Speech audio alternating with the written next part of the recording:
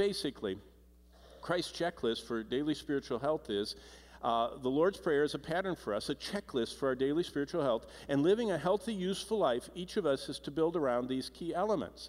And so basically, we need to daily be worshiping our Father. We need to daily consecrate ourselves to His control. We need to daily submit to His will. We need daily reliance for Him to give us. We need daily cleansing for Him to help us to be as forgiving of others as He is of us. Remember, be kind, tenderhearted, forgiving one another, as God, for Christ's sake, hath forgiven you. This whole need relationally is in this cleansing. And then this protection. Deliver me. I can't, if Satan is the most powerful being, Satan is more powerful and more horribly wicked and twisted than any of the video games. Put them all together, he's worse than all of them. And all of the science fiction monsters. Because he's the one that spawns all that stuff, by the way. Anyway, he's worse than all of them. And so we need God to deliver us from him.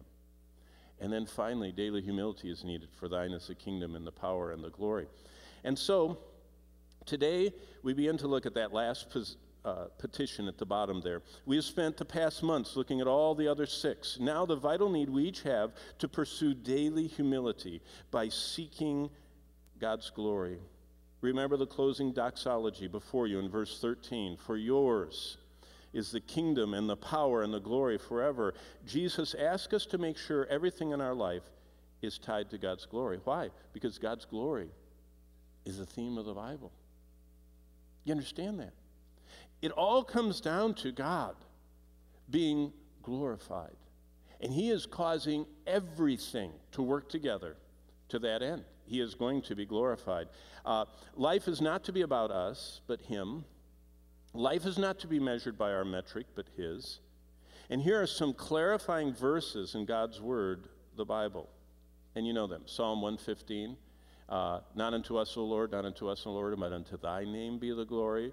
Romans 11:36, that great doxology, for of him, through him, to him are all things. And that is what God wants. 1 Corinthians 10:31, I've already quoted it. Whether therefore you eat or drink or anything in between, do all to the glory of God. And then Philippians 2:11, that at the name of Jesus Christ every knee should bow and every tongue should confess that Jesus Christ is Lord, to the glory of God the Father. And then look how Revelation, how this book ends the Bible. In Revelation 14:7, when God is giving the gospel, when horrific plagues are just one after another, and the sun is on overdrive scorching people, and hailstones are squashing people, and the seas are poisoned, and life is dying, and then man is throwing in all of our pathogens into that with warfare. It says in Revelation 14:7, this angel says with a loud voice, fear God and give glory to him. Wow, for the hour of his judgment is come.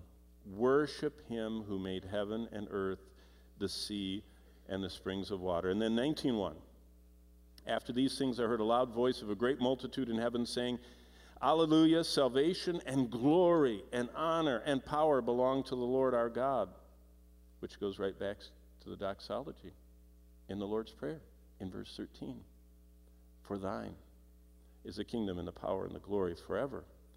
Jesus asks us to make sure everything in our life is tied to God's glory. And I guess that's what communion's about this morning.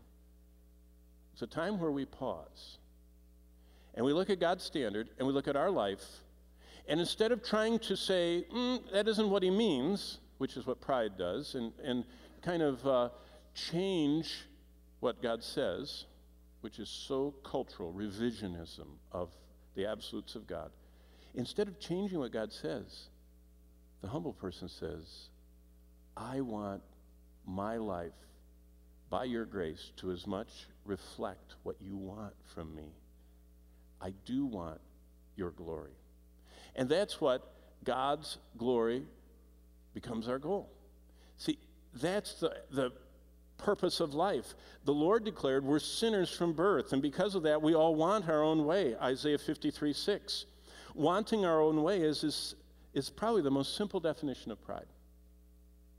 I'm wired to want my own way. My parents didn't even teach me that. I was like that from the beginning.